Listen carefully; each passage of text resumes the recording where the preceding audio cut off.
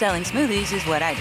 But for small business insurance, I chose my State Farm agent. He's a small business owner, too, so he knew how to help me personalize my policies. Like a good neighbor, State Farm is there. Talk to an agent today.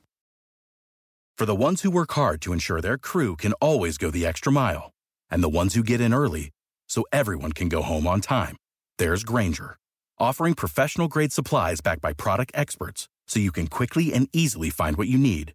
Plus, you can count on access to a committed team ready to go the extra mile for you. Call, click Grainger.com, or just stop by. Grainger, for the ones who get it done.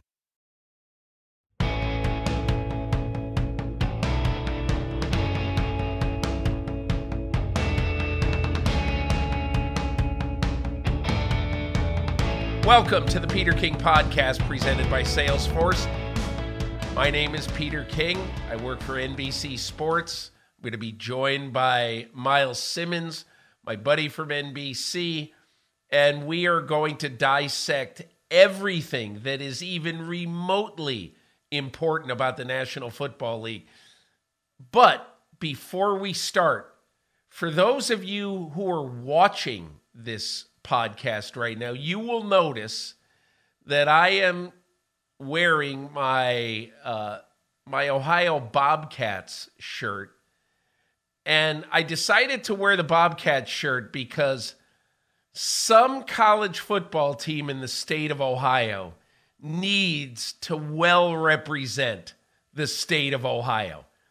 After the debacle in Columbus last week, the Ohio Bobcats will journey up to Detroit on Saturday to play the mighty Toledo Rockets at noon Eastern Time in the Mid-American Conference Championship game. And I bring this up for a few reasons. Number one, I'm a Bobcat. Number two, the Ohio Bobcats have not won the Mid-American Conference Championship in football since 1968. Wow, I mean, just think. The last time the Bobcats won the MAC championship is the month that Richard Nixon won the election to win the White House. So it has been a while, and I doubt even Myles Simmons can remember the last time the Bobcats won because he was not born yet. Anyway, Myles, welcome to the pod this week. What do you think of my Bobcats? Well, I frankly, I didn't know that it had been that long since Ohio had won the MAC. So, good luck to the Ohio Bobcats for sure. But yeah, somebody's got to represent the state better than that. My home state. Oh my gosh, that was such an ugly loss to Michigan, man. Oh no, not good. How amazing was that game? And Really? How about that running back from Michigan who runs for like 9,000 yards in the fourth quarter? And, as I wrote in my column, he's never going to buy a drink, a meal, or a house in the state of Michigan for the rest of his life. Yeah, that is for sure, man. I mean, I've never been that much of an Ohio State fan despite growing up in Cleveland, but, I always want Michigan to lose. So it hurts me more when Michigan wins than when Ohio State loses, but that was particularly ugly. Hey, so, and I just want to give one other little message about the game on Saturday. And it's a shout out to LeBron James. LeBron, I know how much you love your native state, so I expect you at noon Saturday to be on the sidelines at Ford Field in Detroit, cheering on the Bobcats. And you could even borrow my shirt. I'm not going to the game, but you can borrow my shirt if you want. Anyway, enough of this silly collegiate nonsense. Myles, we got a lot to get to today. First, our guest this week is going to be Joe Horrigan of the Pro Football Hall of Fame. One of the real keystones and one of the guys, probably the guy in the United States of America who knows more about pro football history than anyone else. We'll be joined by Joe at the midpoint of our pod to discuss a new show he has to highlight some of the real interesting things and some of the interesting little pieces of historical stuff that the Pro Football Hall of Fame has. They've just started a new show to illuminate a lot of those things. So we'll be joined by Joe Horrigan. I'm going to tease the topics of the day. Number 1, the Colts are dumb. Number 2, Tua and the Niners this week. That is the sneaky, great game of the week. I love this game. Number 3, here comes Joe Burrow. Number 4, here comes Deshaun. Number 5, Mike White is throwing a monkey wrench into whatever it is the Jets are going to do long term. We'll talk about Mike White. Hey, listen, Travis Kelce is an all-timer. I love this guy, and we're going to talk about how good he is.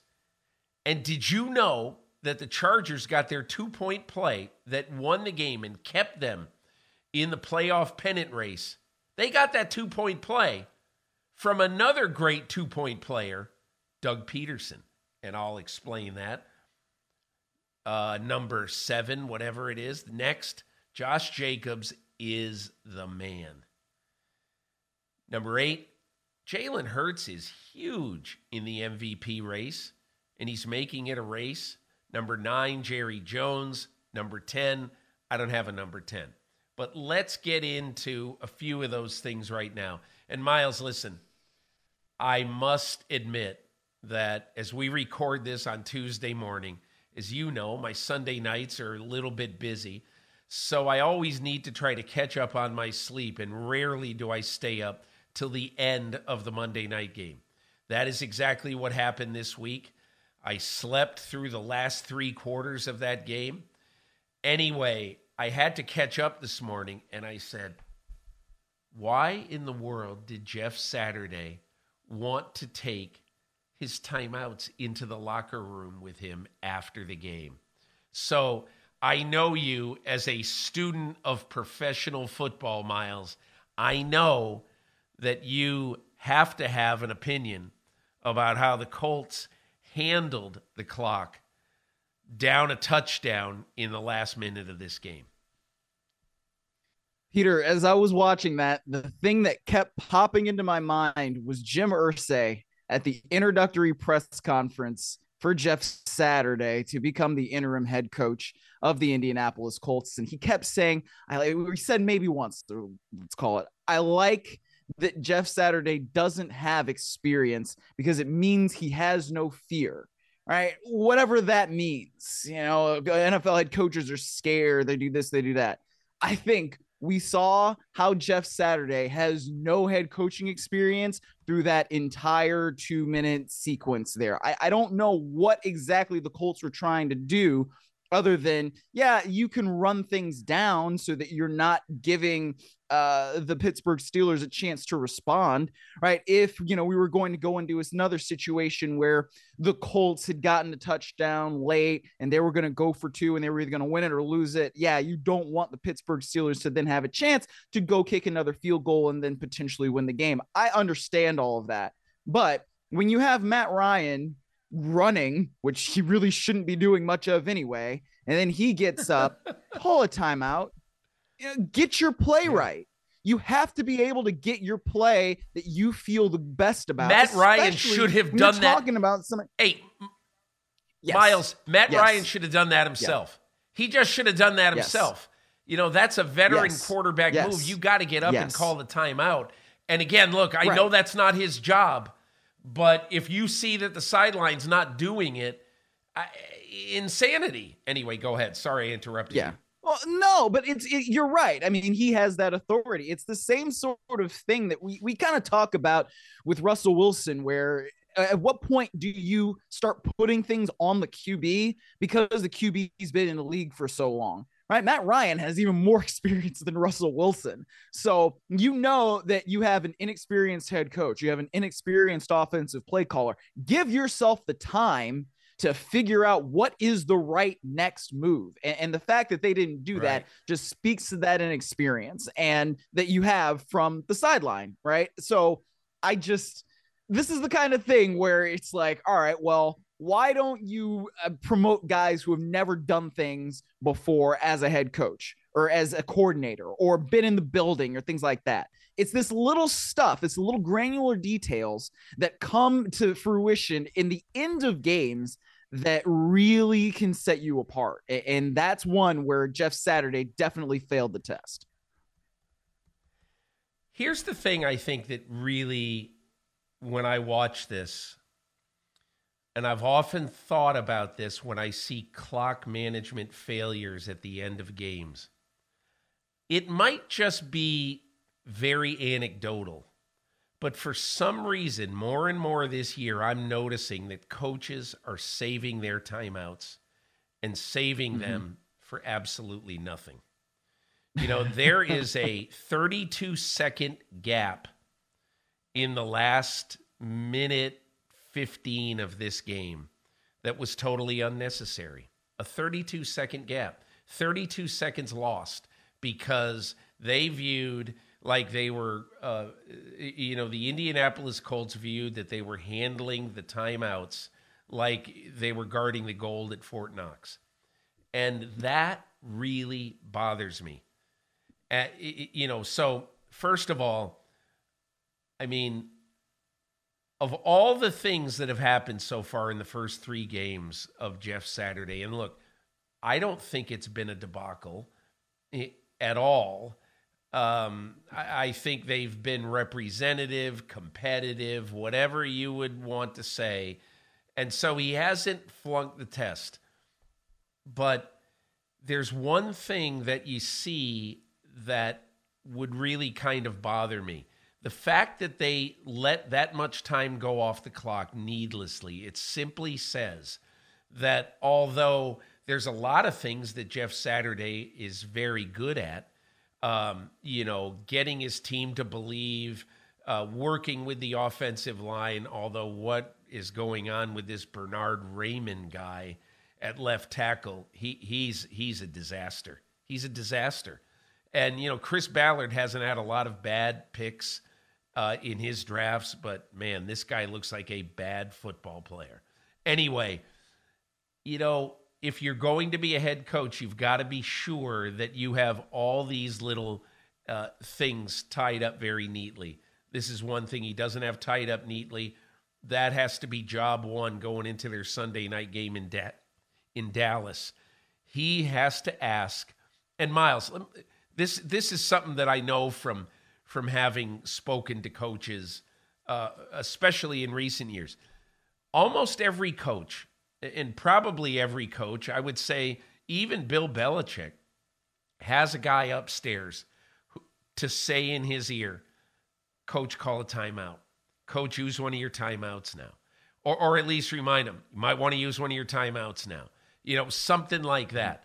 Jeff Saturday needs somebody he trusts to say in his ear, hey, Jeff, timeout. Call one of them now. Or, hey, Jeff, throw the red challenge flag. Throw it. We're going to win this one. He needs somebody he trusts upstairs, and he doesn't have that right now. That would kind of bother me if I were Jim Irsay. He's got to have somebody who he trusts who can do that. Yeah, and it's one of those situations where, earlier in the year we were talking about it with Nathaniel Hackett, right? How do you get better at game management? Well, he hires a game management coach, and then they put him in the booth. And I don't know exactly how you do it as an interim guy. I think that's another layer of difficulty to this. But yeah, when you have all the inexperience that you have, especially on the offensive side right now, where you have Parks Frazier, who was promoted from really assistant QB's coach, right, to being the offensive play caller, that's a lot to deal with. And, you don't have the guy, Marcus Brady, who was the game plan offensive coordinator before. You have somebody in Jeff Saturday who was being an analyst on television before. And it doesn't mean that he doesn't know the game. Obviously he does. He was a great center for that franchise for a very long time. But those are the kinds of things where you have a gap that you don't necessarily have on defense because you have Gus Bradley leading that unit, right? And that's part of why the Colts have stayed so competitive, because they have that building block or that really foundation, I guess I should say, on the defensive side, where you have Gus Bradley leading the unit. You got somebody else in John Fox, who's a senior defensive assistant. That's another former head coach. So all of those things, you still have that continuity with. You don't have that on the offensive side. And so if this thing is going to improve with Jeff Saturday, especially offensively, you might need somebody else up there that can really be in Jeff Saturday's ear to help him out. Yeah. All right, topic 2. Game of week 13. Tua and the Dolphins at Fred Warner and the Niners. And I bring that up because we've got an absolutely explosive offense coming into play, an absolutely stingy defense. I love this game. This is like my favorite, might be my favorite game so far this year. You know, and you know, for those who don't know everything about the Niners right now, 5 games ago in the second half against Kansas City at home, they gave up 30 points in the second half.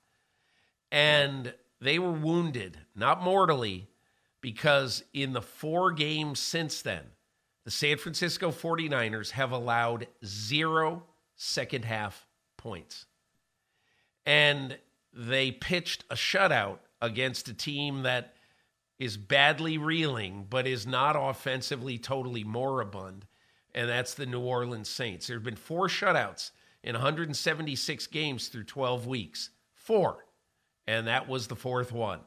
So, Myles, I present that to you, and I want you to tell me who has the edge going into Dolphins-Niners in Santa Clara Sunday afternoon. Oh, it's tough because, I mean, it's not just... It's a tough one. It really is because, you know, Mike McDaniel and Kyle Shanahan worked together for a long time. DeMeco Ryans and Mike McDaniel worked together for a long time. So there's a part of me that wants to say, well, that gives the 49ers an advantage because they know exactly what kind of scheme Mike McDaniel runs. But by that same token, Mike McDaniel knows the exact same things about the San Francisco defense, and he knows exactly how good those dudes are, especially up front when you're talking about a Nick Bosa. He knows how to necessarily manipulate things and change, you know, the defender's eye levels and where they're looking. And, you know, there's only so much you can do to counter the speed of guys like Tyreek Hill and like Jalen Waddle. So, you know, now you're dealing with a knee injury to Elijah Mitchell. Christian McCaffrey is day-to-day, at least as we record this on Tuesday morning. And Teron Armstead may or may not be hurt. So that's another factor in it. I really don't know. I mean, I think, and that's not a really good answer to your question, especially when we're talking about a sports podcast, right? But I think the speed of Tyreek Hill and Jalen Waddle might be the biggest difference. That's at least my instinct. But I don't feel confident in that instinct. Well, you know, Myles, as I look at this game, and I've thought about it a lot in the last 24 hours, as I look at this game, I really think this is going to be a Tua coming out party. And not that he's going to put up 30 points, because I definitely don't think he will. But I've always thought that to really be a great player in the NFL, and Tua definitely this year is showing signs of greatness. He has been great, period. Yes. Yeah. But to be a great player in the NFL and to be thought of in the pantheon, honestly, you've got to play really well against the great teams. And Patrick Mahomes put in the 40s, I think 42 up against this 49er defense. And I think if I'm Mike McDaniel this week leading into this game, I am just thinking, hey, look, this is the greatest test we could have. We're trying to stay right up there with the Buffalo Bills atop the AFC East, and this is going to be a great test to be able to do it on the road and to do it against a great, great defense. I guess the one thing that I'm very, very curious about is how the 49ers secondary will hold up against Waddle and Hill I know that in the middle of the field, I think they'll be fine against Gesicki and you know, the intermediate stuff. But, you know, that Waddle and Hill is a test for that San Francisco secondary.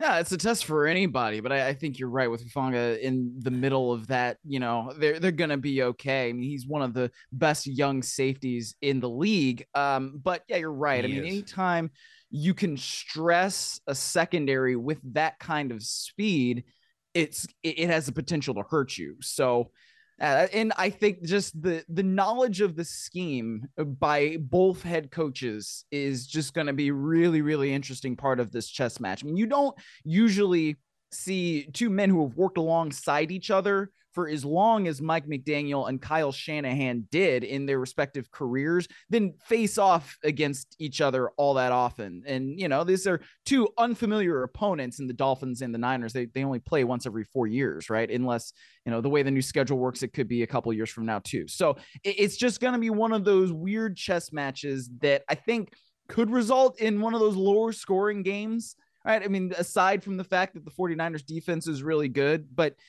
all you need is a couple explosives. You know, all you need is Tyreek Hill to get loose one time, right? Jalen Waddle to get loose one time, and it can end up being 7 points. Yes, you do. And that's the difference in that game-changing speed. Okay, topic number 3.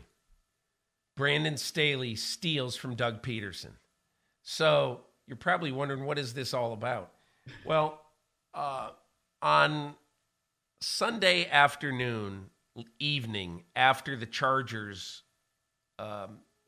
executed a perfect 2-point conversion pass by Justin Herbert, you know, I wondered, because I had talked to Doug Peterson earlier in the day about him going for the win instead of playing for overtime against the Baltimore Ravens. I wondered about the decision-making of Brandon Staley, who was born to go for 2.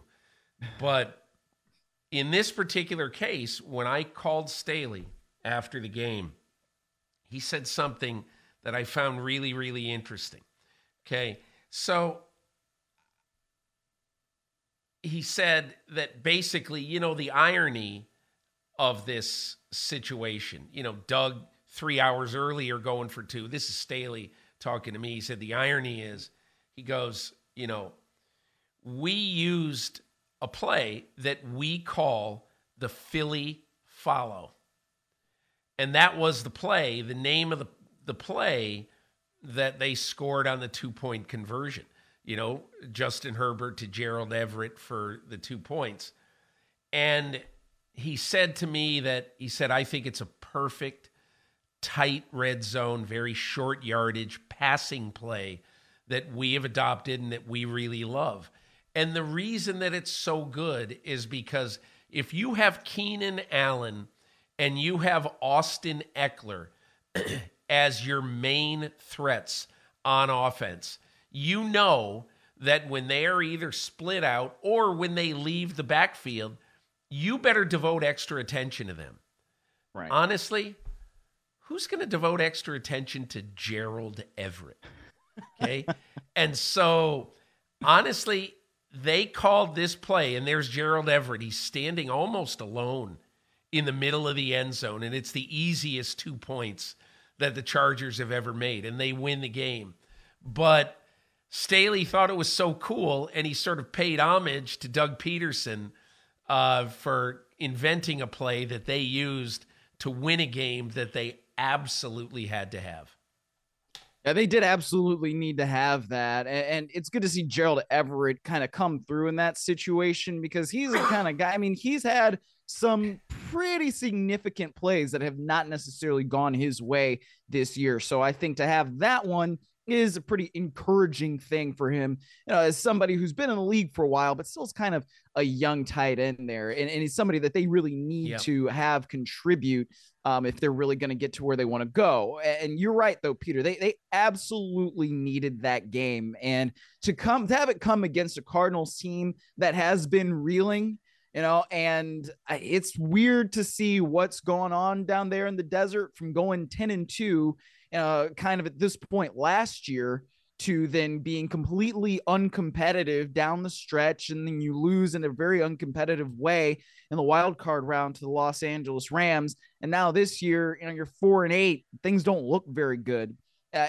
You have to be able to beat that kind of team if you are Brandon Staley's Chargers in order to really have any sort of positive energy heading down this stretch run where you're getting into December. So that was a big, big, big win. And I also liked that it showed Justin Herbert bringing his team back when they needed it most. They had that drive toward the end of the game against the Kansas City Chiefs last week, but then Patrick Mahomes does Patrick Mahomes things, right? And then Justin Herbert gets the ball with 30 seconds left, can't get it done. The previous week against San Francisco, they had the ball late, couldn't get it done. Have the ball late at this point, you go down the field, you score a touchdown that might tie it, but you end up winning it. That's something big, I think, for Justin Herbert too. Final topic for the top end of the pod. Deshaun Watson, he's back, and he will play his first game in 700 days on Sunday when the Cleveland Browns visit the Houston Texans. And man, I just know this. There probably aren't a lot of Texans fans who are really fired up about their team right now, but I bet they'll be fired up to boo Deshaun Watson on Sunday at NRG Stadium. Two things, Myles. How do you think Deshaun Watson is going to play after 2 years not playing in a football game? And how will America react to Deshaun Watson being back on the field? Well, I don't think Deshaun Watson's going to play very well, at least not in the first half. If the game in the preseason that he played against the Jaguars is any indication, he's going to be feeling a lot of different feelings based on all of the things that have gone on. I mean, you talk about all the lawsuits, everything that has happened now with his suspension. There's a reason why he's not playing for the Texans any longer. A, he didn't want to, but B, they wanted to get rid of him, right? So there's a lot that's going to go into it. And the fact that he hasn't played in 700 days is another one of those things. I mean, at his peak, was Deshaun Watson an elite passer? Absolutely. That's why the Browns wanted to go out and get him. They think of this probably as a 10-year transaction rather than just a 1-year thing. And if you have your quarterback position settled, it does a lot of different things for your franchise. But to go back to Houston after this long layoff, I don't think that that's going to really end up as a positive, at least not in the first half. Maybe once he gets settled in the second half, things will be a little bit different. But I find it hard to believe that Deshaun Watson is going to have some great week of practice and then go into NRG Stadium and light it up. I find that hard to believe. But to get to the second part of your question, I mean, this is still somebody who was accused and sued by more than 24 women for sexual misconduct and assault. And I don't think that America has forgotten that. And, whether it's in Houston or whether it's going to different places around the country, because the Browns have a lot of road games here down the stretch, I think that the Browns and Deshaun Watson are going to feel the opposition from the crowds that they're going to be playing in. I think not only that, but I think it's easy now because he's had his 11-game suspension. It's easy now to say, okay, all right, we got all the crap over with, and now it's just going to be about football. But I don't think that's the case. First of all, the civil suits are not over against Deshaun Watson. And second of all, I think you're going to see protests at some stadiums down the stretch of this season. Now, Cleveland, their road games, they've got 4 road games down the stretch of their season. And they're going to Houston, obviously. They're going to Cincinnati. I'm not sure I would expect much out of Cincinnati. It's kind of a docile town. But week 17 at Washington, I would definitely expect there to be some protests outside that game. And then they end at Pittsburgh. And Pittsburgh will want to protest just because it's Cleveland. But the way I sort of look at this right now is that it isn't only going to be a smooth transition into only football. And I think Deshaun Watson deserves to hear from women and deserves to hear from fans who think that what he did was reprehensible, who think that the Cleveland Browns owners deserve to hear the incredible reward, the guaranteed $230 million that the Haslams handed to Deshaun Watson. We all know why they did it. They never would have gotten Deshaun Watson had they not fully guaranteed this contract. We know that. Yep. But still, it's $230 million guaranteed. And I just think crowds, fans, and the public are going to let the Browns hear this a lot between now and the end of the season. And quite honestly, Myles, I don't think it'll be over next season either. So we'll see what happens, but we'll all have our eye on that game on Sunday in Houston. Let's go to our guest now, Joe Horrigan, a longtime vice president of the Pro Football Hall of Fame. My one thing when people say, Joe Horrigan, why is he on? Or what you always talk about Joe Horrigan. You always praise Joe Horrigan. What is it? This is what I say to people. Joe Horrigan retired, I think, 4 years ago from the Pro Football Hall of Fame. Just thought it was time. I think he was about 67 years old. Retired, and incredibly, my phone rang, and it was John Madden. And John Madden called me and said, what the hell is going on with the Hall of Fame and Horrigan? He can't resign. He's the only guy there who knows everything about the game. He can't resign. And I said, John, I don't know. Let me find out. So I called Joe, found out, it was nothing nefarious. So anyway, I called back Madden, and then Madden called Joe, and he said, you can't retire. You can't retire. No. And so anyway, he just thinks that historically in football that the sun rises and sets with Joe Horrigan. So here comes my conversation with Joe Horrigan about a new venture he has, and we'll discuss quite a few things, including how strange it is that over a 60 enshrinee period, over a 5-year period, that only one quarterback has gotten in the Pro Football Hall of Fame, and how that is probably going to change very soon. Here's Joe Horrigan. Reese's Peanut Butter Cups are the greatest, but let me play devil's advocate here. Let's see. So, no, that's a good thing. That's definitely not a problem. Reese's, you did it. You stumped this charming devil. Selling smoothies is what I do. But for small business insurance, I chose my State Farm agent. He's a small business owner, too, so he knew how to help me personalize my policies. Like a good neighbor, State Farm is there. Talk to an agent today. Start clean with Clorox, because Clorox delivers a powerful clean every time. Because messes happen. Because the charcoal mask. Great, because why would I put that on my face when I could drop it in my sink? This is what I get for multitasking. Ugh, why is charcoal so sticky? Hello? Hey, Janice. I am so sorry. I thought I was on mute. No, we don't need to reschedule. I'll just stay off camera. Ooh, yeah, that happens. So start clean with Clorox. Use Clorox products as directed. Happy to be joined by Joe Horrigan, my longtime friend and the man who makes the Pro Football Hall of Fame tick. If you love the Pro Football Hall of Fame, you should know I've been a voter in the process now, I guess, for 30 years.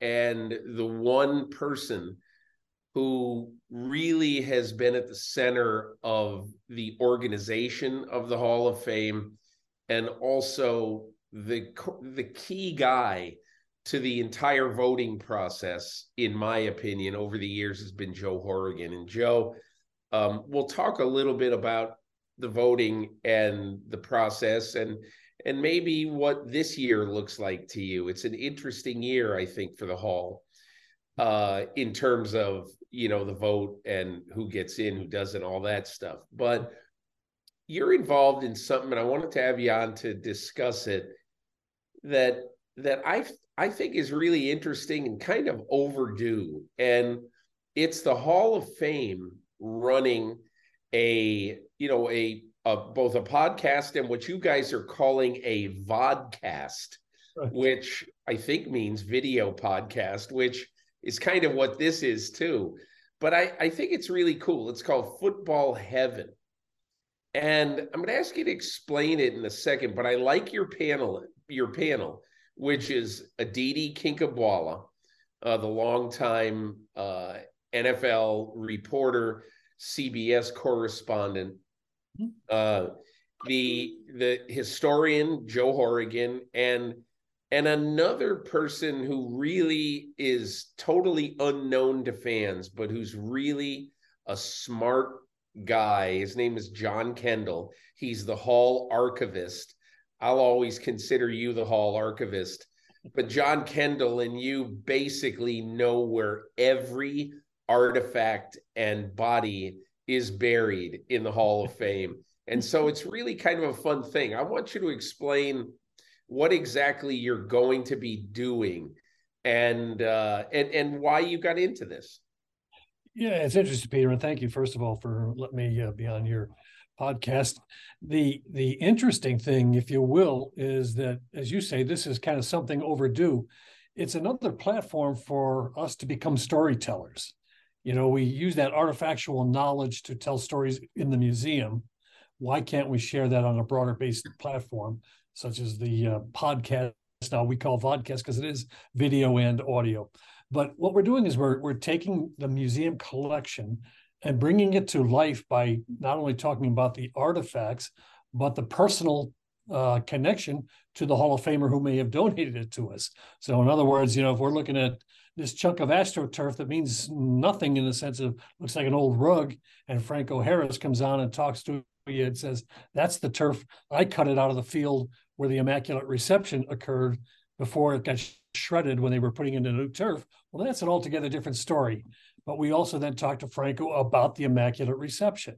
So it's that link between the artifact, the art or the enshrinee, and the stories they have to tell. Some of them are just, you know, we just laugh. I mean, when we launched our recent episode here on the undefeated season, you know, it was, you know, just a lot of good chuckles involved in the whole story. And the same way with the Immaculate Reception, we had Fred Biletnikoff on to kind of counter punch, if you will. And he was hysterical. He was a great, you know, you took it with great spirit. So it's like I say, it's just a new way, a new platform.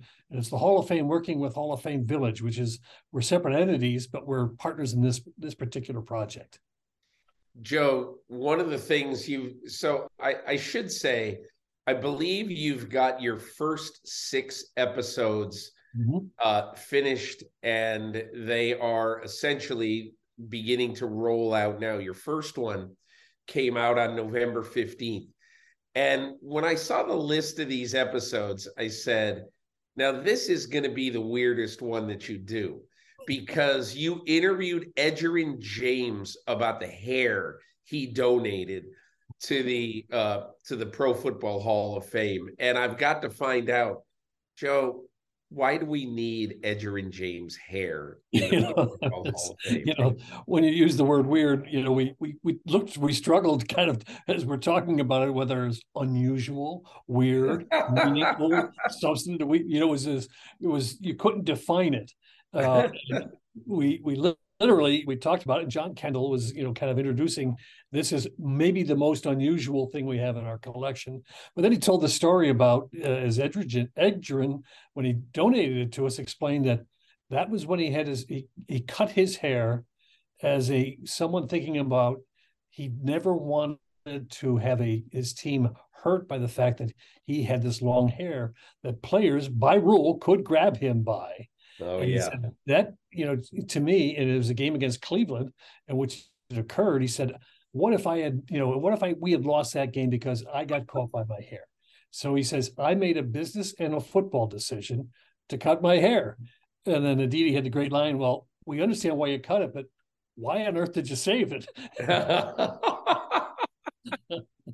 So what was his answer? Well, his answer was, well, it was a part of me. It was a part of the story. And she goes, and you put it in a plastic baggie. And he goes, yeah. And it was the same baggie I gave to the Hall of Fame. I mean, it was years. I mean, I don't know how many years, Peter, it was that from that game when he cut the hair to when he was elected to the Hall of Fame. You know, he's got that mandatory 5-year waiting period, and he waited a couple more. So it was in this bag, and he said, but this is something. And she says, where did you keep it? And he says, I have my places. You know, he couldn't come up with one place. He obviously just held on to this thing I think what it meant to him was that, you know, he made a sacrifice. You know, he didn't really want to cut his hair, but he did it for the good of the team. And I think that's kind of the story when it comes down to, after all the chuckles and I can't believe we have hair as an artifact, you know, it comes down to, it was really, and you have to listen to Edgar tell the story, it's really about how he felt about it. And that's kind of cool. But that's the kind of stories we get out of these guys when we have, quote, unusual artifacts. I'm curious. So we are coming up on the 50-year anniversary of, and the NFL did a fantastic job, I think, in scheduling the Steelers and the Raiders for Christmas Eve in Pittsburgh, you know, so close to the actual date of the game, obviously.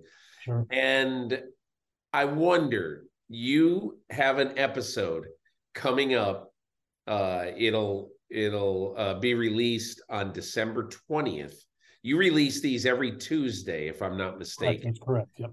And this episode will come out on December 20th, in which you have 3 Steelers, you know, 2 of whom played in that game. Obviously, Franco Harris, Joe Green. You also have Jerome Bettis.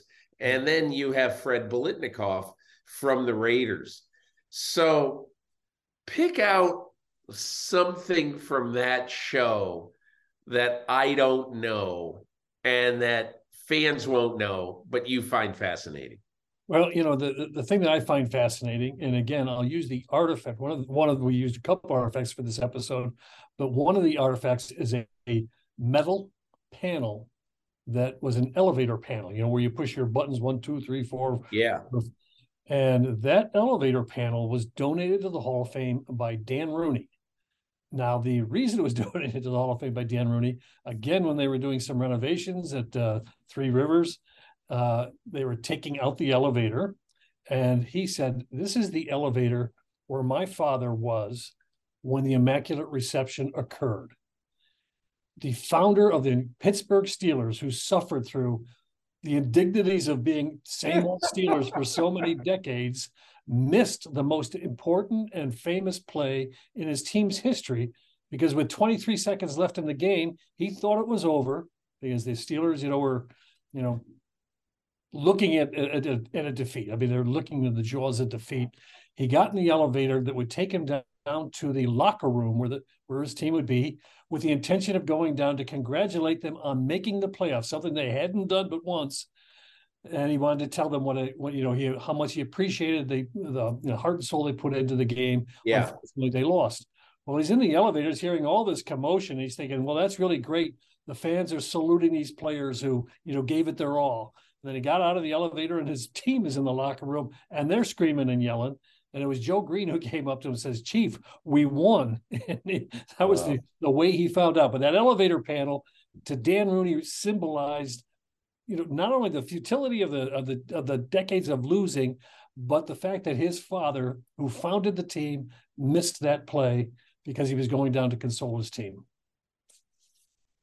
There's one thing that I've always found very, very interesting about that game, and I want you to tell me the story of it.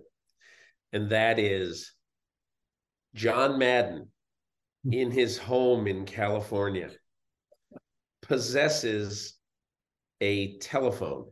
Yep.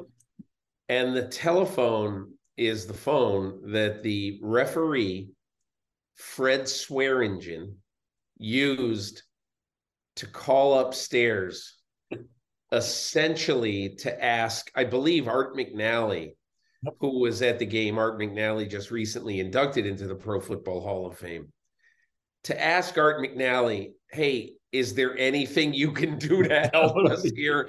We don't have any idea if it's a completion, incompletion, what happened. And McNally essentially, I think, said, you got to make the call on the field. It's your call, blah, blah, blah. Okay, so will you tell me about the moment, the phone call upstairs, and why this phone resided in John Madden's house in Pleasanton, California?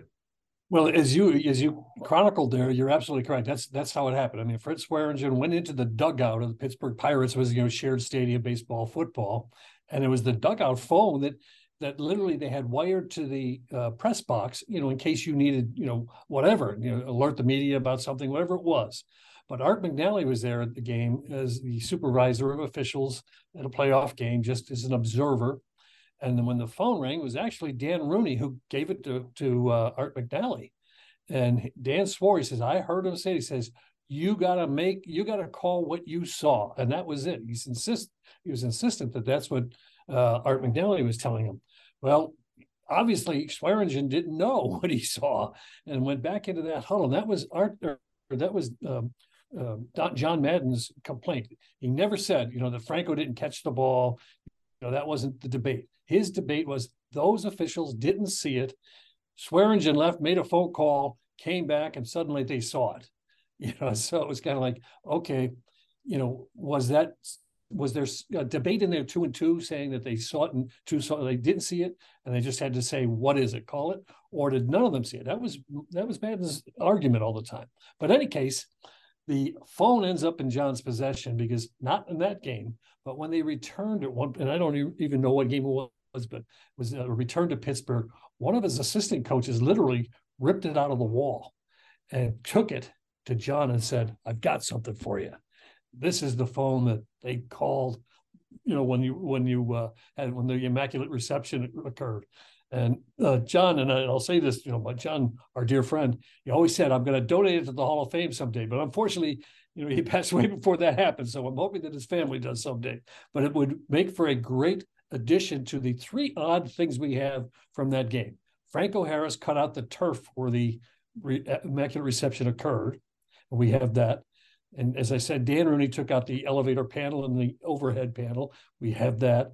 The Madden family has the phone. Now that would make the triumvirate, the 3 things, the 3 important elements of that one singular event: the Madden objection, the Franco Harris reception, and the Art Rooney missing his play. Joe, what I think is so interesting about that play, and this will stick to me forever about John Madden, that he never got over that call. No. Not even, well, first of all, I texted him, this might have been 5 years ago, might have been longer, said, I really want to write about that phone. And I really want to discuss that story. We're coming on the anniversary of this thing or whatever it is. And I got this terse text message back. We will not be discussing that phone or that play. Yeah. And John was obviously, John is exactly who he was. Yeah. So he was just a fun, avuncular, cool, old, your fun uncle who you had great conversations with. I just love being around him. Why do you suppose that he could never get over that game? Well, I think a couple of things that really, obviously it was a playoff game, and they, felt like, this was our destiny, as every team that gets in the playoffs does. But he was so focused on, as a coach, he knew the rules, and that was what he was arguing. He wasn't arguing whether, like I said, whether it was a reception and run for a touchdown. He was saying that it was a double touch ball, violation. Right. And that is what he said he, felt it was, and felt that the officials should have been on top of that somewhere in there to, really clearly state without any kind of controversy and assistance from the press box, which he never quite really believed that he got none. But it was just one of those, such a proud person. And as we all know, he didn't coach much longer after that. I mean, I think it was really this I'm building my career, and this is my swan song almost, and it's being taken away from me without really being clear. And that bugged him. Yeah, it's very interesting. Joe, let's transition into the Hall and a couple of Hall issues.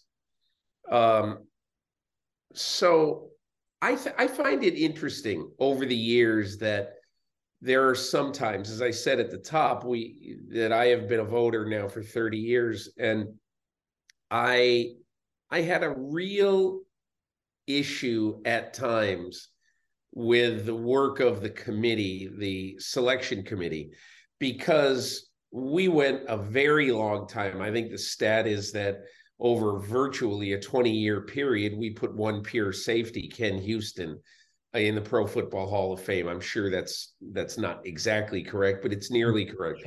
And then it's almost like we've overcompensated, from Kenny Easley to Leroy Butler. We put 47 safeties in there, So when you sometimes look at the ebb and flow of the process, what do you see? What do you like about it? And what don't you like about it? Yeah. Well, when I look at the ebb and flow, I can say that, now in my 44th year here at the Hall of Fame, I've seen a lot of ebbs, a lot of flows. But one of the things that I think sometimes happens is that there's a evolution of the game and an evolution of the selectors. And I think that's really important to remember. We have maybe the most effective group of men and women now as we've ever had looking at the candidates. But in the earlier years, you had one geographical representative for each of the NFL franchises. So let's just say you have John Stedman from Baltimore, who can, espouse the merits of Johnny Unitas off the top of his head like nobody else can. But how many games did he see, the St. Louis Cardinals play? We lacked that universal selector, if you will. So sometimes we got hyper-focused not only on just winning teams, but on selectors who made great presentations. Right. And that would leave some of the players who were difficult to define. Offensive linemen was the first group that I noticed it in. And literally, the Hall of Fame brought it to the selectors' attention saying, look, guys, there's an awful lot of Hall of Fame caliber offensive linemen that aren't getting their day in court. Please discuss them. And that little nudge, I think, began a little bit of as you say, we got maybe an overreaction to safeties. I don't know whether it's overreaction or overdue. It was the same way with those offensive linemen. It wasn't an overreaction, but there was definitely overdue conversations. And then from the evolution of the game, you start talking about, there was a period where we were looking at tight ends and saying, well, tight ends, who's out there? And there was this great debate, Mike Ditka, John Mackey, or Charlie Sanders, and they could only point to 3 or 4, and they weren't going to elect them all in the same year for sure. Yeah. So there was this period of where we saw a gradual, selection between these tight ends. And then more recently, we got log jams, as you have this year, as a matter of fact, with wide receivers. And I think, and I'm only speculating on how that happens, when the game started becoming a really pass happy league, more and more wide receivers became the focus, as opposed to just quarterbacks and running backs. We're saying, my goodness, you got Chris Carter, Andre Reed, and Tim Brown all eligible at the same time. And again, the process. There's only going to be 5 modern era guys come out. They're not going to take 3 wide receivers any one given year. So the debate became which of these guys goes first. And that divided the vote so often that the 3 of them kept repeating, and more wide receivers were added in the mix to make it even more complicated. And I think that's what happens when there's limits on how many can come in and the great talent that comes into the fold each year before we've had the opportunity to, I don't want to call it remove from the candidate list by electing them, but yes, by that movement. Don't you think, over the years, I remember when I first became a voter, I believe it was 92. And the one thing that I recall is that I'm not saying that there were knockdown, drag-out fights. I think that's a little bit overrated, but I do recall that there seemed to be a lot more disagreements and a lot more contentiousness in those days, especially because of the departed, the late Paul Zimmerman. He just wouldn't care. He would say, I'm not voting for X. He's not a Hall of Famer. And I don't understand why you guys are not voting for Y, blah, blah, blah. And I remember one time leaving there after a pretty fierce discussion in Paul Tagliabue's first year, where, Paul was not a big fan of Paul Zimmerman was not a big fan of Tagliabue, to put it mildly. And so I left the meeting that day and I said, let me ask you a question. What is wrong with you?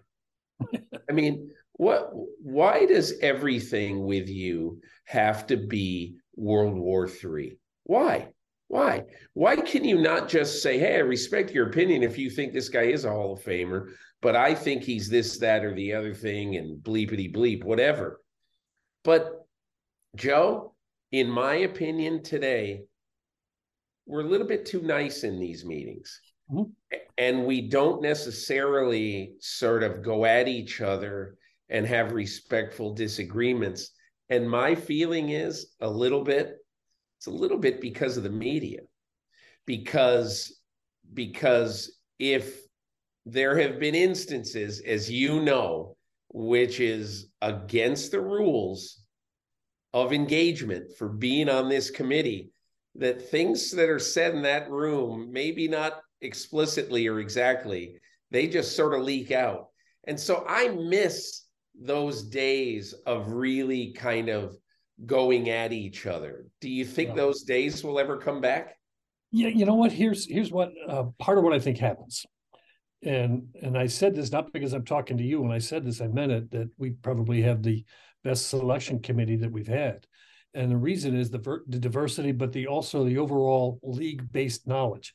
And that's one aspect of it. But the other thing that happens is, you remember when you first came on the committee, we would have a preliminary list of 130 names, and we would ask the committee to reduce that to 15. Well, the vote was so divided, from 130 to 15 or 135 to whatever it was, that some of the candidates that were making it down to the final 15 were borderline, if not outright, not Hall of Fame caliber. Yeah. And I think it was more clear cut there, where the arguments had to be made, what in the heck are you talking about? And when we added that second step of taking from that preliminary list down to 25 semifinalists, now you've got more of the meat of the matter there. So the 25 are then reduced to 15. And suddenly, like this year, there was a tie actually this year in the reduction of 25. The names on there, they're hard to argue that they don't belong in the Hall of Fame. It's not a question of if, but when. So the debates are more along those lines, that, hey, I agree with you, this guy belongs in the Hall of Fame, but I disagree with you in the fact that he belongs before this guy. And that is more the situation you face. It's less contentious, because I think when you have those final 15 modern era and the whatever number of seniors we're at over the various years, it becomes a little less throwing out of the bottom five or something. And I mentioned the seniors, having the senior category broken out there was also a good way, for Paul Zimmerman, who would, when we had seniors right in with the modern era, he was already mad because the senior didn't make it. So so he came in the room mad, but his arguments. Paul was, for both of us, he was a dear friend. I respected Paul's opinion because it was a learned opinion. Yeah. Sometimes he was, gruff when he presented it, but off the record, in a quiet room, when he would make his case, he made more changes to our selection process than any other selector. And they were good changes, not that he, said change this or whatever, but he made us realize there are better ways of doing things.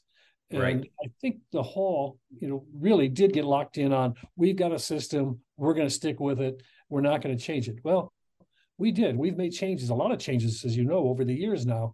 And a lot of them were, from people like Paul and yourself who said, did you ever consider this? Yeah. And now I think we have a good system. We continue every year to review it and say, is it working or is it not working? We can change things. We had a mentality of not changing things for a lot of years. Yeah.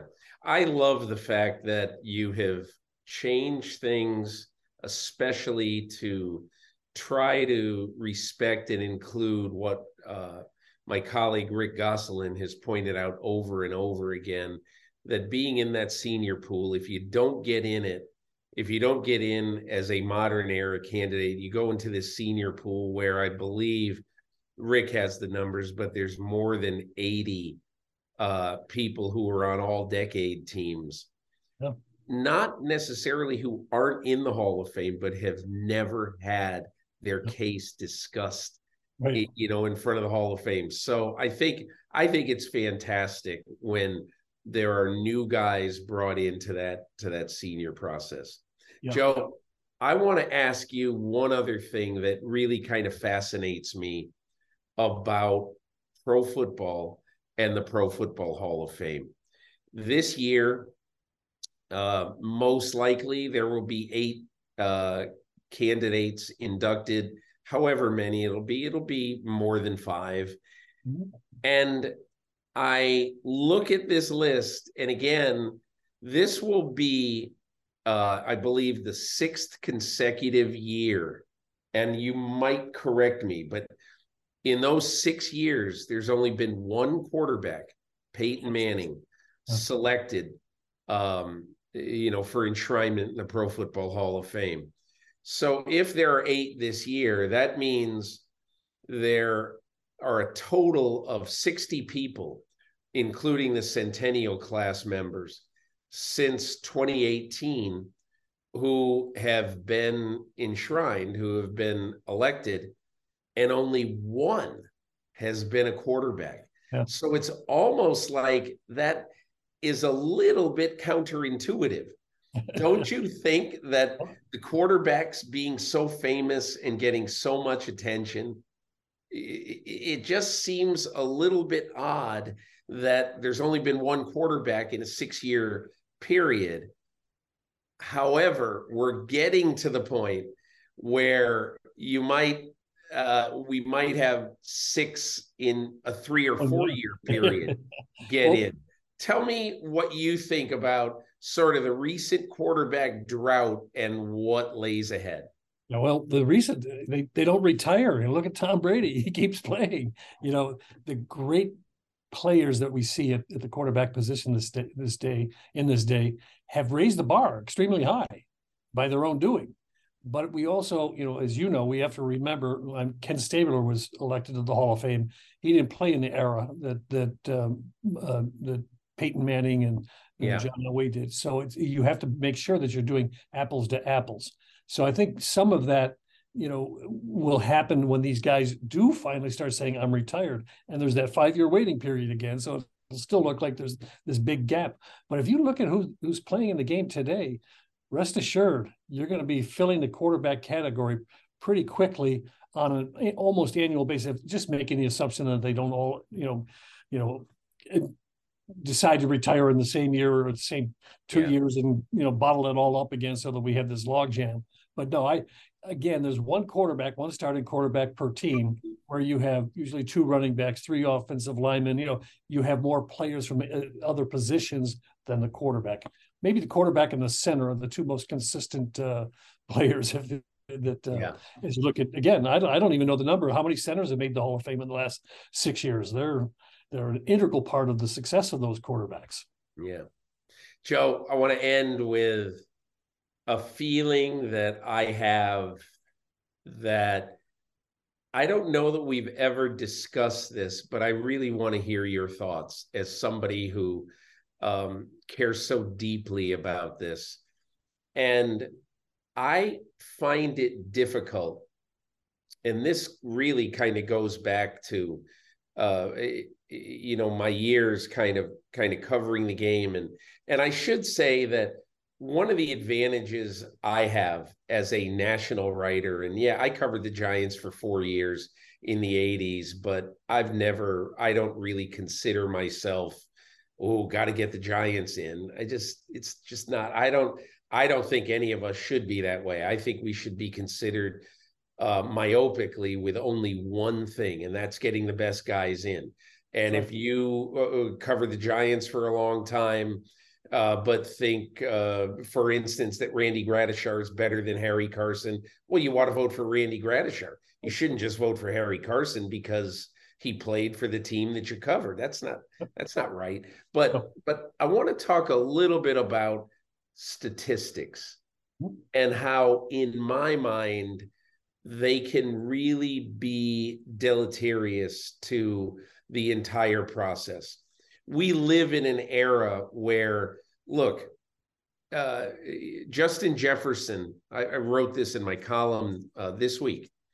Justin Jefferson, by the age of 24, will have better stats for his career if he never plays another game than Lynn Swann. Yep. And so it's a little weird to even think about that a guy at age 24, could have better numbers than Lynn Swann. But obviously, Lynn Swann played in an era where, teams ran the ball 60% of the time. Right. And I really don't mean just to concentrate on that, but I have a problem with saying that and look, I'm not saying that Reggie Wayne or Torrey Holt does not deserve it. I don't mean that at all. Their contributions were gaudy ones. But I think what I am saying is that you're going to have guys who you never heard of, like Oz Hakeem, who played with the greatest show on turf. And Oz Hakeem is going to have better numbers than some Pro Football Hall of Famers. And so we have to put these numbers in perspective. We can't just say, he caught 1,000 balls, so he deserves to be in the Hall of Fame. We can't do that, because we're going to have people every year that go to that number, and they may not necessarily belong in the Hall of Fame. It takes something else. Like, I'm a Hines Ward guy, and I'm a Hines Ward guy because he might be the best blocking wide receiver of all time. He's certainly one of them, but he did something else rather than just catch a lot of balls in an era when quarterbacks were throwing a lot of balls. I want to hear your thoughts of, you sit on the sidelines. You don't have a vote, but I know you have very strong opinions about things like this.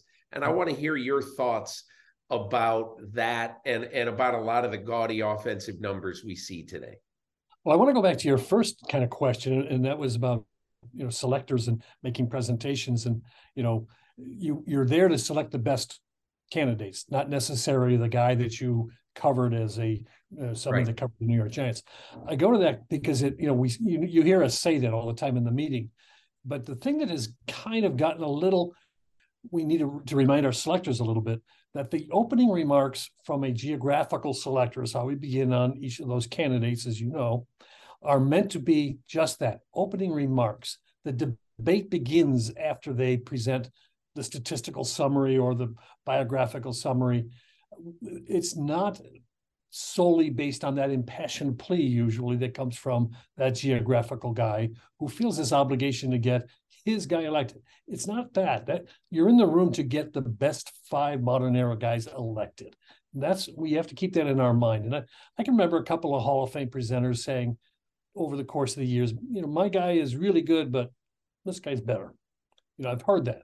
We need to hear it maybe sometimes a little bit more. Yeah. To the statistical thing, it's so important. And you bring up such a great point. The game evolves. The game changes. And I think of Floyd Little. When Floyd Little was playing, few rushed for 1,000 yards. Few. They moved the hash marks in to help the passing game. Well, it helped the running game. All of a sudden, everybody rushed for 1,000 yards. And people are saying, why couldn't Floyd Little do it? Well, when he was doing it, the hash marks were out. So you got to look at things like that as to how statistics are impacted by things out of the player's control.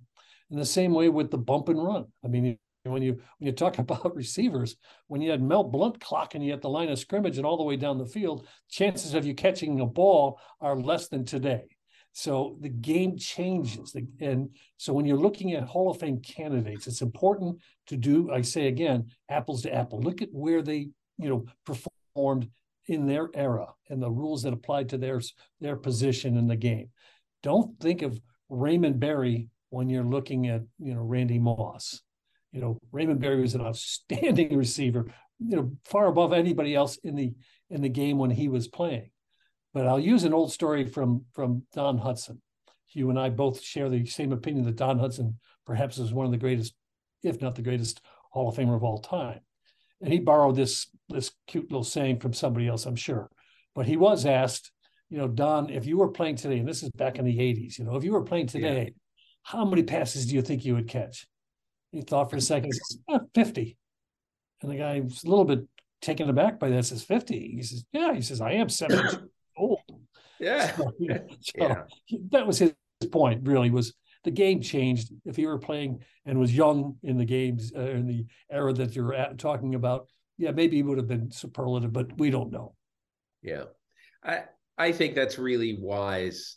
And not that this is any sort of, I didn't just have you on because, I wanted to discuss your show and that, but I really wanted to get your views on things like that because you are totally dispassionate about it. You're very passionate about the Hall of Fame, obviously, and about football history.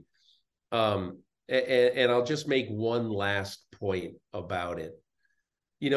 Sometimes in my job, I talk to players about the Hall of Fame. I talk to coaches about the Hall of Fame. There's one current coach who's extremely interested in making the Hall of Fame one day. And so we've had several off-the-record conversations. What do you think it's going to take? And blah, blah, blah. So whatever. I said, I don't know. But I said, here's kind of what I think. But so last week, Joe, I had Travis Kelce on the phone after the Kansas City game against the Chargers in LA, where he caught the winning touchdown pass in the game. And it was his third touchdown catch of the game. And he now, including this week, he's got 912 receiving yards. He's on his way to his 7th consecutive 1,000-yard season, which here's how amazing it is. Rob Gronkowski and Tony Gonzalez, clearly who are on the Mount Rushmore of modern tight ends without any question. They had 4 seasons over 1,000 yards. Each one of them only had 4 seasons over 1,000 yards. Jason Witten had only 2. And so, Kelce, it looks like, is going to have 7 in a row. And I just remember I said, hey, at the end of the conversation, I said, hey, I was thinking about this tonight. And when I was watching this game, and I said to him, you might know I'm a voter for the Pro Football Hall of Fame. And I was thinking, watching this game tonight, that, if you never played another year after this year, I would vote for you first ballot, whatever ballot, for the Pro Football Hall of Fame. I said, that's how great I think you've been. And that's what a difference maker at tight end that I think you've been. And there was this long pause, and he goes, wow. He said, I don't know what to say. I said, I don't want you to say anything. I want you to say that here I am. We know each other a little bit, but not well. And I just said, I'm one of the guys, for better or for worse, who is, part of my job for however long it is going to be, is to sit in judgment of people like you. And my judgment of you is pretty damn good. So I just wanted to say, nice job. And he said, hey, thanks a lot. I appreciate it. But it's interesting to hear the reverence that so many players hold the Hall of Fame in. And I think for a guy like, Travis Kelce, to think that maybe one day that he and his brother could have bus next to each other in Canton, Ohio. Nice. They grew up right up the street in Cleveland. Joe, that would really be one of the cool Hall of Fame stories. I'll tell you that much. You're defining one of the things, Peter, that you've often heard us say in the meeting, and that getting elected to the Hall of Fame is life-changing for these guys. Yeah. And even the guys who expect it, they're not presumptuous enough to have that emotional outburst that they have when they are told they made the Hall of Fame. You've seen the famous knock now, where, I mean, it is moving. They really understand the significance of something. This is not something that they did in a season. This started in Pee Wee football. This started through high school football, college football, and the pros, where every day they got up and was working towards that goal, whether they meant to or not. It all went into their body of work that eventually earned them the right to say, I'm among the best. That, I mean, I get choked up thinking about it. I mean, think about, I'd love to have that honor in my profession in some way that, that would be as monumental as election to the Hall of Fame must be to them for that whole lifetime of commitment. Yeah, it's talking to guys after it happens. I had a beer at the Super Bowl last year with Tony Baselli, who obviously had been knocking on the door for a long time and then finally got in. And you talk about changing a guy's life. He just was so, it really did change his life. You think, and look, Tony Baselli, we've talked about this over the years. I've talked with him. He's have a great life, whether he's in the Hall of Fame, whether he's not in the Hall of Fame. That isn't the point. The point is very simple, that when you are told you've made the Pro Football Hall of Fame, it just changes you materially. And I think it did with him. And anyway, Joe, listen, we have many times, I do want to tell people that one of really my first introductions to Joe Horrigan in the Hall happened in 1990 when Sports Illustrated sent me to Canton for, 3 or 4 days to pour through the archives. And I was going to write basically a pro football history book and name the top players of all time in order.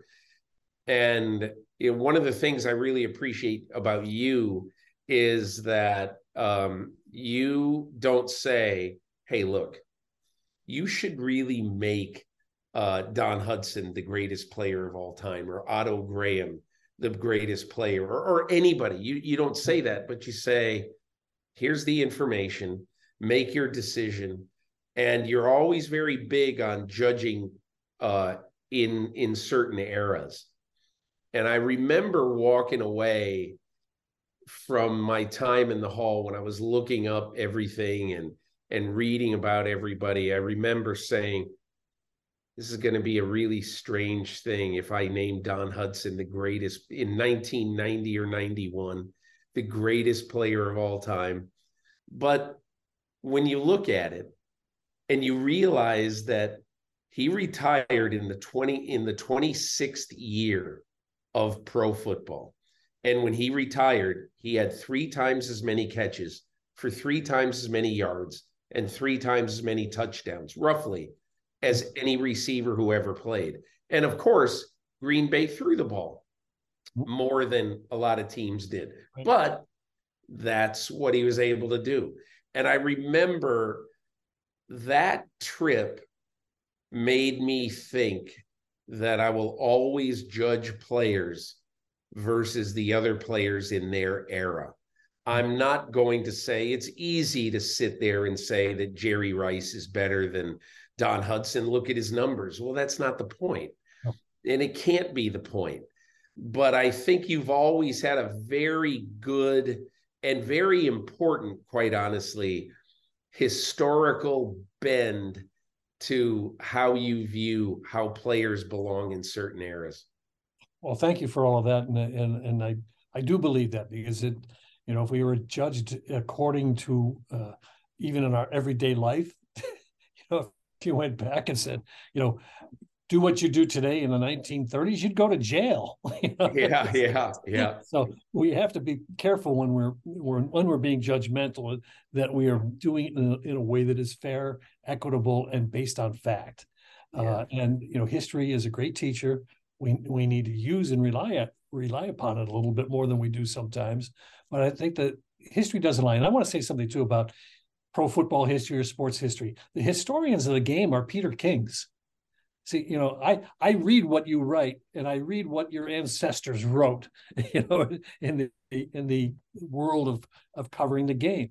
And the game was always covered by the sports writers. We didn't have a book published on pro football until 1934, and it was terrible, called Pro Football, Its Ups and Downs. And the next one was 1954. So there was no, documented historical evidence of the body of work of the game. So it was the sports writers who we have to look at and judge according to what they tell us they witnessed. And then there's obviously, you can go to statistics, and you can go to, there are some league records that play into this. But I really always tell our selectors, you're the historians of the game. I wasn't there in 1920, but somebody was, and he wrote it down for the rest of us to learn from. Yeah, it's a great point. Joe Horrigan, Pro Football Hall of Fame historian, co-host of the new Football Heaven vodcast podcast put out by the Pro Football Hall of Fame. New episodes every Tuesday. The first 6 are in the bank. I can't wait to hear because I'm going to write something, in 3 weeks from now about the Immaculate Reception. I don't know what else there is left to write. I suppose I need to think about that, but I'll probably do what I always do. I'll pick up the phone and say, hey, Joe, what's an angle that hasn't been beat to death by now?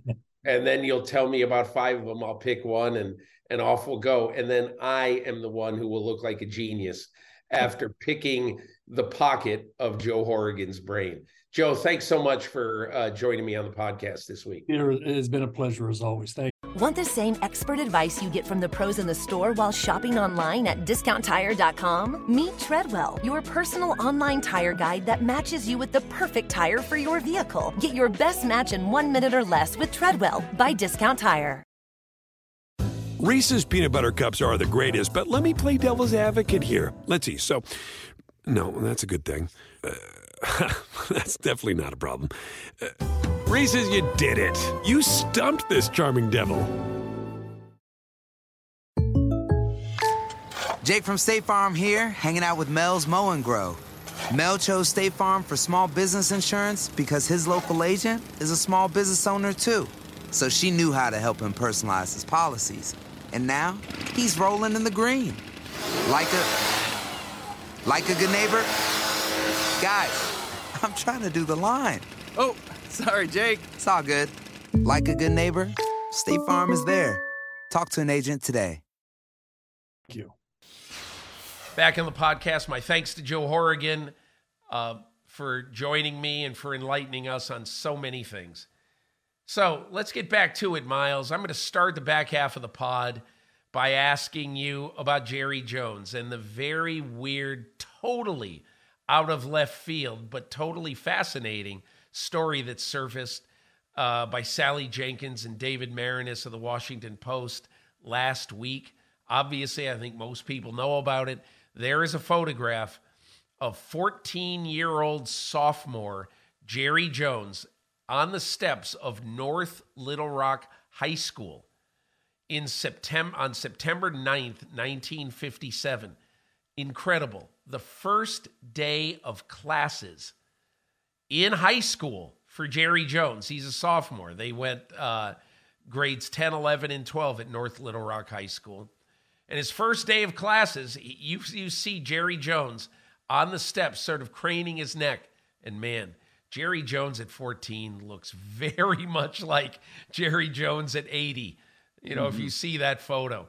But anyway, I've got a few thoughts on it. But Myles, I really want to hear your thoughts about what it means and what should that photograph mean of Jerry Jones being in a phalanx of dozens of people blocking the entrance of North Little Rock High School to 6 black students that day 65 years ago. Yeah, what a fascinating story that was by the Washington Post. And they've got this great series that they're doing on black coaches in the NFL and the opportunities or lack thereof that come of it. And that photo, it strikes me as really interesting because it really symbolizes the fact that we've come very far in a short period of time. You're talking about school desegregation, right? And racial relations in America and all these different things. But all this progress that we've made is still in the lifetimes of people who are still very much a part of public life. And so that choice to be there at the age of 14 is one that I don't know how much, still reverberates in terms of where he is now and what Jerry Jones does now. And I don't know how much it has to do with that now. But I think that symbol of him being there when a school is trying to desegregate really says something about where we are in society, right? That really wasn't that long ago. And maybe sometimes we need to keep that in mind a little bit more than we do. But it's hard for me to say that something that happened in 1957 is completely directly related to anything that Jerry Jones does now. And I think the one passage to me that stood out the most in that entire Washington Post story was when he was talking about basically the opportunities of becoming a head coach and saying it's who you know, and it's this and it's that. And yes, how Jerry Jones sort of told this story of in the little seminar, I don't know exactly what they call it, a symposium, right, that they had with black coaches and trying to get them more around team owners and things like that. And he told this story of, how his old football coach, he got him to play at Augusta with a business partner that he was trying to have. And it's like, whoa, dude, like there's not really a way that you can have this opportunity with black coaches that would be something that they can actually relate to. And it's sort of gatekeeping even more when you start giving an anecdote like that. And it just seems to me that Jerry Jones has this blind spot where he really believes that everybody can just pull themselves up by their bootstraps, no matter what. Yeah. And as a team owner, that to me is the most problematic thing, because again, it all goes back to him saying, well, it's who you know. I wouldn't have hired Dennis Green because he was that great a coach. I mean, I knew him and I felt very comfortable with him. And it's like, well, that's part of the problem. So the whole thing was very fascinating to me, but that's what stuck out to me the most from the story.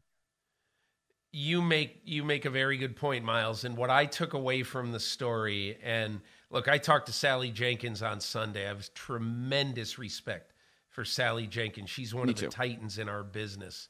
No doubt. But one of the things that she said to me, and I agree, a lot of people read that story and said, Jerry is deflecting. Jerry said he was just curious. Jerry said this and all that. And look, I mean, the bottom line in this is I am not going to crucify a guy for standing on the steps of a school when he's 14 years old, when there's no evidence that he did anything more than be a bystander. And I'm not absolving him from being there. But if you grew up in the Jim Crow South and every day of your life you were taught that black people are different from us because that's how Jerry Jones grew up, and then you get to high school and you are told, hey, black people now want to go to school with us. Whoa. I'm not going to stand for these inferior people going to school with us, because that is the ethos of that period in the Jim Crow South. So it's and look, Jerry Jones can't be proud of himself for hiring 8 coaches, all of whom are white. That's not great. But I think the best thing that Sally Jenkins illustrated in this story, and I'm just going to read this from this story, is that, she said, my big takeaway is that Jerry talked about it. That's a victory. And she said, I found out what he said to be very blunt, very direct in this way, okay? That his whole point was the Rooney Rule doesn't touch how we're making these decisions. Mm-hmm. I didn't hire Jimmy Johnson off an interview. I didn't hire Barry Switzer off an interview. And if I had hired Dennis Green, who he was thinking of hiring at one point after Jones and Switzer, when he ended up hiring Bill Parcells, by the way, I think this is post Dave Campo. But his point was he had sat in on so many competition committee meetings with Dennis Green, who obviously was on the competition committee as the coach first of Minnesota, then as the coach of the Arizona Cardinals. And he wasn't going to hire Dennis Green off a formal interview either. He knew Dennis Green, and he really liked Dennis Green. He liked his bluntness. He liked what a tough guy he was. And so, anyway, I only mention all those things because people who talk about Jerry Jones deflecting and not really answering all the questions, I mean, there was some of that in the story. But he did answer the most important question about this important Washington Post series, and that is, why haven't there been more black coaches hired? And that is because all the owners in the NFL, the vast majority of the owners are white males. And so we've got to find a way somehow. And Jerry Jones needs to be a part of that. If I read this story and I'm Jerry Jones, I'm Jerry. I said, we have to do more. The accelerator program is fine, and it's good. And it'll continue next month at the NFL meetings in Dallas. The accelerator program is good, but there needs to be more done. So I don't mean enough of that, but our time is limited and we've got to move on. So Joe Burrow, and there's no easy segue after that, but I want to ask you about Joe Burrow going into Tennessee 2 years in a row, winning 19-16 and 20-16. And making enough plays against a guy I consider to be a great coach, Mike Vrabel, who understands so much about how to stop great offensive forces, and he's made enough plays 2 years in a row. Actually, if you think about it, 2 times in 10 months, in the playoffs last January and now in the regular season. Tell me, first of all, Joe Burrow is a badass. He just is. Yeah. You know, he doesn't care. He looks like the baby face killer. But I'll tell you, he really has earned my respect in his first 3 years in the NFL. I realize I'm handing this to you on a silver platter. What do you see when you look at Joe Burrow right now? Well, I see one of the best young quarterbacks in the NFL, and I might be able to take that young marker off of him because I think the way he leads gives so much confidence to everybody around him that they have this sense and belief that they're going to be able to get it done. And, you know, one of the things that I thought was so great about that game was the pass protection, right? You know, they go to Tennessee in January, Joe Burrow gets sacked 9 times and somehow they still pull off that win. He was only sacked once in that game against Tennessee on Sunday, and that's something that they knew they had to get better at, right? Cincinnati's pass protection has fantastic point, by the way, by you. Great point. It has gelled in a way that I don't know that we necessarily anticipated that it would at the beginning of the season. Think about that game against Dallas that they had.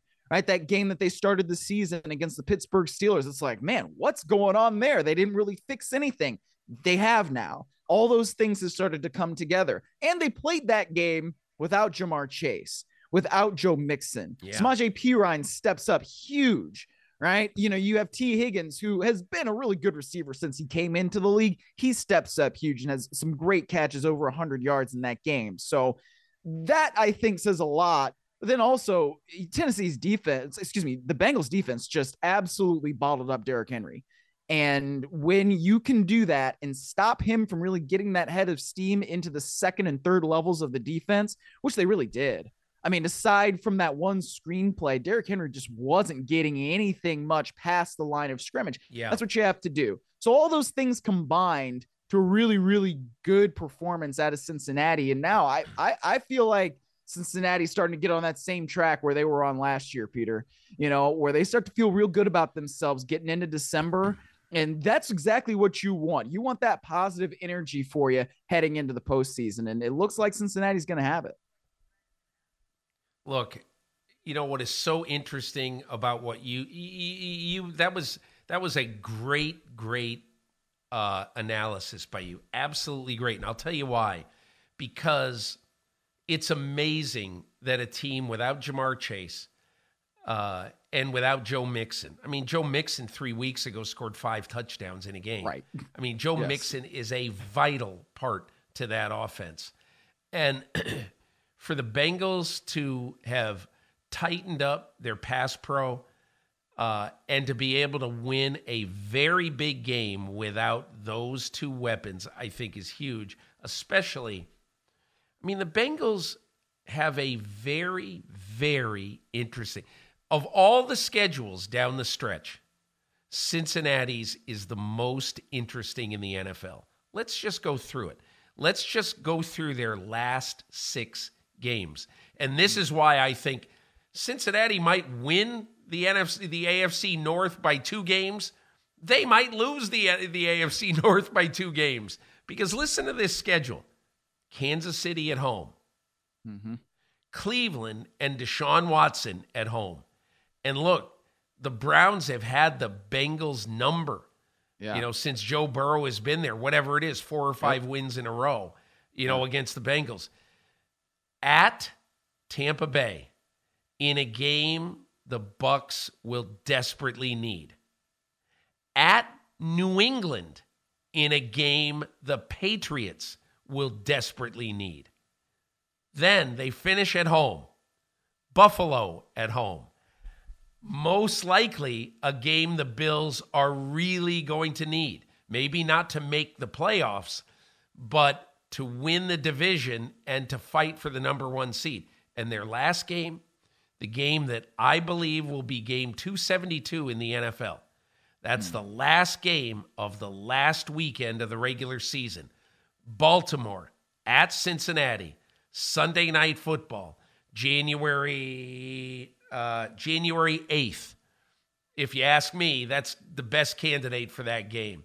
But every one of those games is every one of those games is a 30 for 30 game 10 years from now. It's so much fun. Anyway, I realized that Sunday night when I was looking at the schedules and I said, what an unbelievable time the Bengals are going to have down the stretch. Anyway, we should just move on to the next thing because we've only got 3 minutes and we got 2 more topics. All right, Myles, MVP watch. Do it every week in my column. Mm-hmm. And I'm going to ask you 2 things. I'm going to ask you for your top 3. Okay. And then I'm going to ask you for your top non-quarterback person in the MVP race. I'll give you my top 3, and then I'm going to ask you yours, okay? So my top 3 right now, number 1, Patrick Mahomes, not by much over number 2, Jalen Hurts, and then number 3, Tua Tagovailoa. Let's hear your 3 with a reason or 2 why. I would say Mahomes number 1, and part of that is because he's just having a better quarterback season than most other quarterbacks, right? I mean, he's thrown for more yards, more touchdowns than anybody else, and that offense is running through him. I think and this does not necessarily mean much, but I think what he did in terms of leadership over the offseason really has a lot to do with how they're playing today, and maybe that's not a factor, or maybe it shouldn't be a factor, but for me it is. And I think that I don't know that there's anybody more valuable to their franchise than he is to that one. So that's why he's 1 for me. Then I go with Tua actually at number 2. And part of it, I guess, is that in my mind, he's almost the most improved player, but you look at a lot of these rankings. I mean, he is the best in passer rating by a decent margin. And I think the way Mike McDaniel has coached him up has made him more valuable. And yes, he's got Tyreek Hill and Jalen Waddle and a lot of good weapons on that offense, and that offense is humming. But I love the way he's improved. And I think that counts for something to me too, in terms of how valuable he is. Now, the 3rd player on my list, and I say this with all due respect to Jalen Hurts, who I have a ton of respect for and I think is playing great. But the 3rd guy on my list actually wouldn't be a quarterback, and it'd be Justin Jefferson. And it's because he has propelled that offense to heights that it's never seen before. He's made Kirk Cousins so much better as a quarterback. And I don't know where the Vikings would be without him in particular. And I mean, you can say a lot about how well the defense is played in spots, Patrick Peterson doing things where he needs to. There's all kinds of other players on that Minnesota Vikings team. Dalvin Cook does a great job running it. But Justin Jefferson makes some really amazing catches. He makes the routine catches. He makes the tough catches. And it's just all these yards that come from what he does. I mean, more yards now than any other play receiver in his first 3 seasons, and there's 6 games to go. I think that puts him in the MVP conversation. You know, you now don't have to do the most valuable non-quarterback because you've done it, putting Justin Jefferson third. And I like that. I really do like that. My person in my top 5 this week, Josh Allen was 4, Justin Jefferson was 5 on my list. In this year, just so that everyone knows this year, the Associated Press, which is the curator of the annual NFL MVP award, they have 50 voters in the news media. I'm one of them.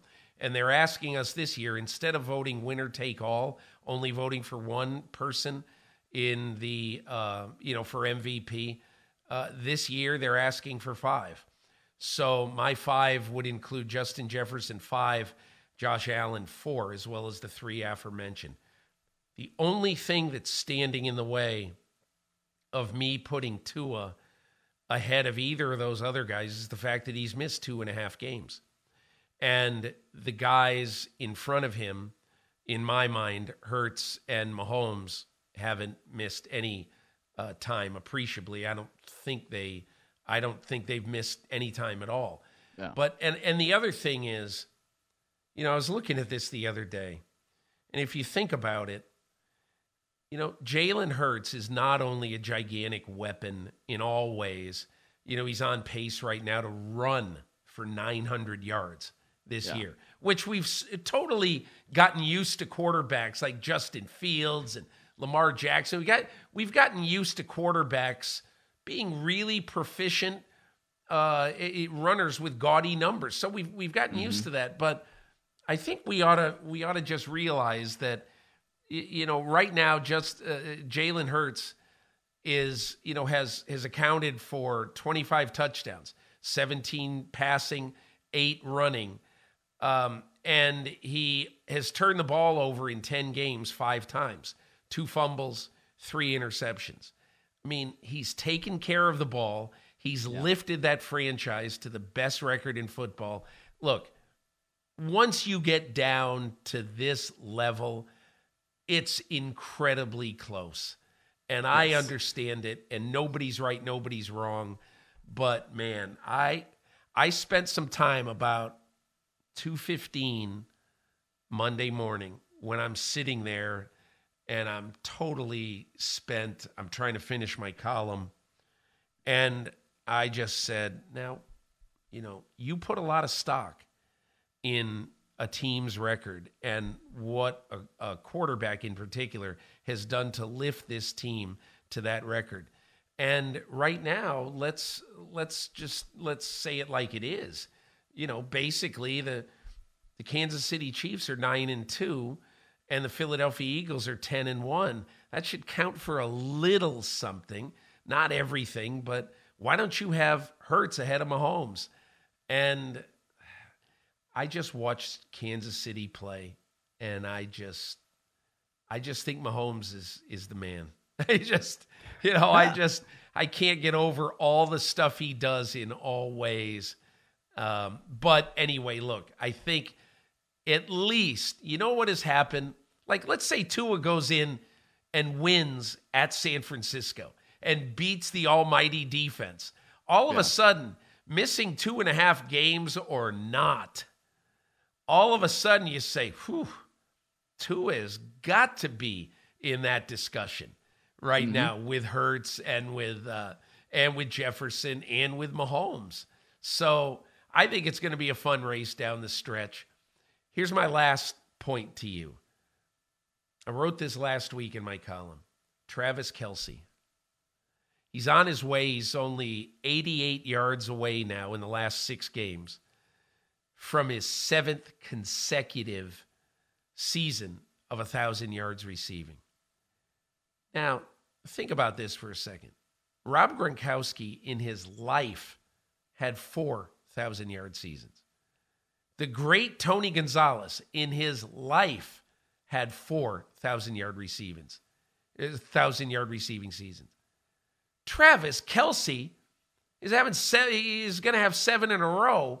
And look, I bet if some of those other guys had played with Mahomes, they'd have had gaudier numbers. I get it, but I just think what Travis Kelce has done and is doing, he's gone from being, I think he's going to be a Hall of Famer, to almost, you got to be kidding me. He's got to be a first ballot Hall of Famer. But we'll end the pod. I'm going to give you your 37 seconds on your impression of Kelce and why he's so great. Well, as another kid from the suburbs of Cleveland, Ohio, I always like watching Travis Kelce excel. It makes me feel a good sense of pride from my hometown. So there's not much to say that hasn't been said about, Travis Kelce. As Mike Tomlin loves to say, he needs no endorsement from me. But I think when you look at all the things and all the value that he provides for that offense, and it's not just the tough yards. And Patrick Mahomes loves to say, when Travis Kelce's one-on-one, that's where I'm going. The fact that he can go out there and beat a guy like Jalen Ramsey in a very creative way and just say, okay, Patrick, here I'm open. And then boom, catches the ball, then runs down the field, bowls over a couple of defenders and gets into the end zone. It's that tough yardage there. But it's also the things that he does with blocking, the consistency that he has been on the field with. It's so hard for tight ends to get that kind of yardage just based on the fact that they get beat up all the time. The fact that Travis Kelce has had that kind of longevity, there's not much more you can say. He's so darn good, and he really has propelled himself to being one of the greatest tight ends of all time, if not the greatest when it all ends up being said and done. I hope he's got a few good years left. I do too. And Myles, how incredible would it be if one day on the steps of the Pro Football Hall of Fame, there would be 2 Kelce brothers standing there in gold jackets. Not out of the question. Not out of the question. Look, Travis Kelce is going to make it. Jason Kelce has got a great case to be made for the Pro Football Hall of Fame. And look, we got to go. But the interesting part of Jason Kelce's case is the fact that, and look, I've been a voter for the Pro Football Hall of Fame for 30 years, and we get into some gaps. There was a period about 8 years ago where we had gone 20 years and elected only one pure safety. Wow. So now it's like, party time for safeties in the Hall of Fame. This year it's Leroy Butler. But centers have been not ignored, but they have been very lightly recognized for the Hall. And I think what happened to safeties could very well happen to centers in the coming years. And I think Jason Kelce could be a beneficiary of that. But we'll see. That's still probably 7 years down the road. So we've got some time, but I would love to see those 2 guys stand together. Can you imagine what the family of the Kelce family and honestly, what was their high school? I forget, Myles. Cleveland Heights High. It's across the street from a Wendy's, which they have talked about on their podcast that I frequented because I used to take piano lessons over there. So I know exactly what they're talking about. And that would be a hell of a celebration in Northeast Ohio if both of those dudes were in the Hall of Fame.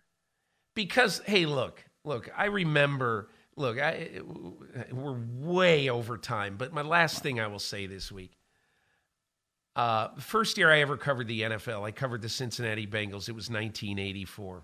I watched practice in Wilmington College in Wilmington, Ohio during training camp, virtually every day, interacting and sometimes watching an entire practice, standing next to Paul Brown in his big straw hat in the blazing sun of the port capital of Ohio, Wilmington, Ohio.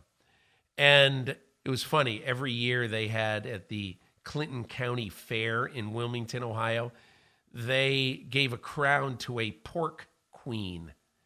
And here's a question for you. Would it really be a great honor to be the pork queen in Ohio? I'm not really sure about that. But anyway, I don't know how in the world did we get into this, but I'll tell you, this is one of the great non sequitur discussions of all time. But I will never forget, because I got to know Paul Brown. I went to his wake, a decade plus later in either Canton or Massillon. I forget. I think Massillon, Ohio. And the outpouring of grief and the lines of people there for Paul Brown. I remember looking around that day and I'd say, only in Northeast Ohio. Football is borderline sacred right in this area.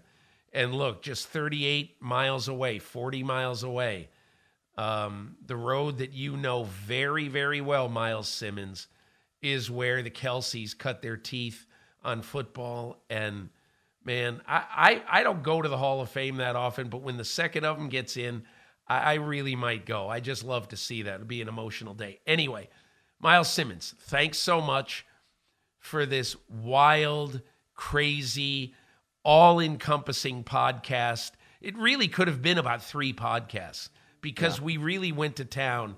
And anybody who sticks with it all the way to the end, I am going to give you, if you did, I'm going to give you a lifetime subscription to the Peter King podcast presented by Salesforce. So just be in touch with me at peterkingfmia@gmail.com and your subscription will be coming. Anyway, Myles Simmons, thanks a million. And please come back next week for some more ridiculous meanderings into the mind of Peter King on the Peter King podcast presented by Salesforce.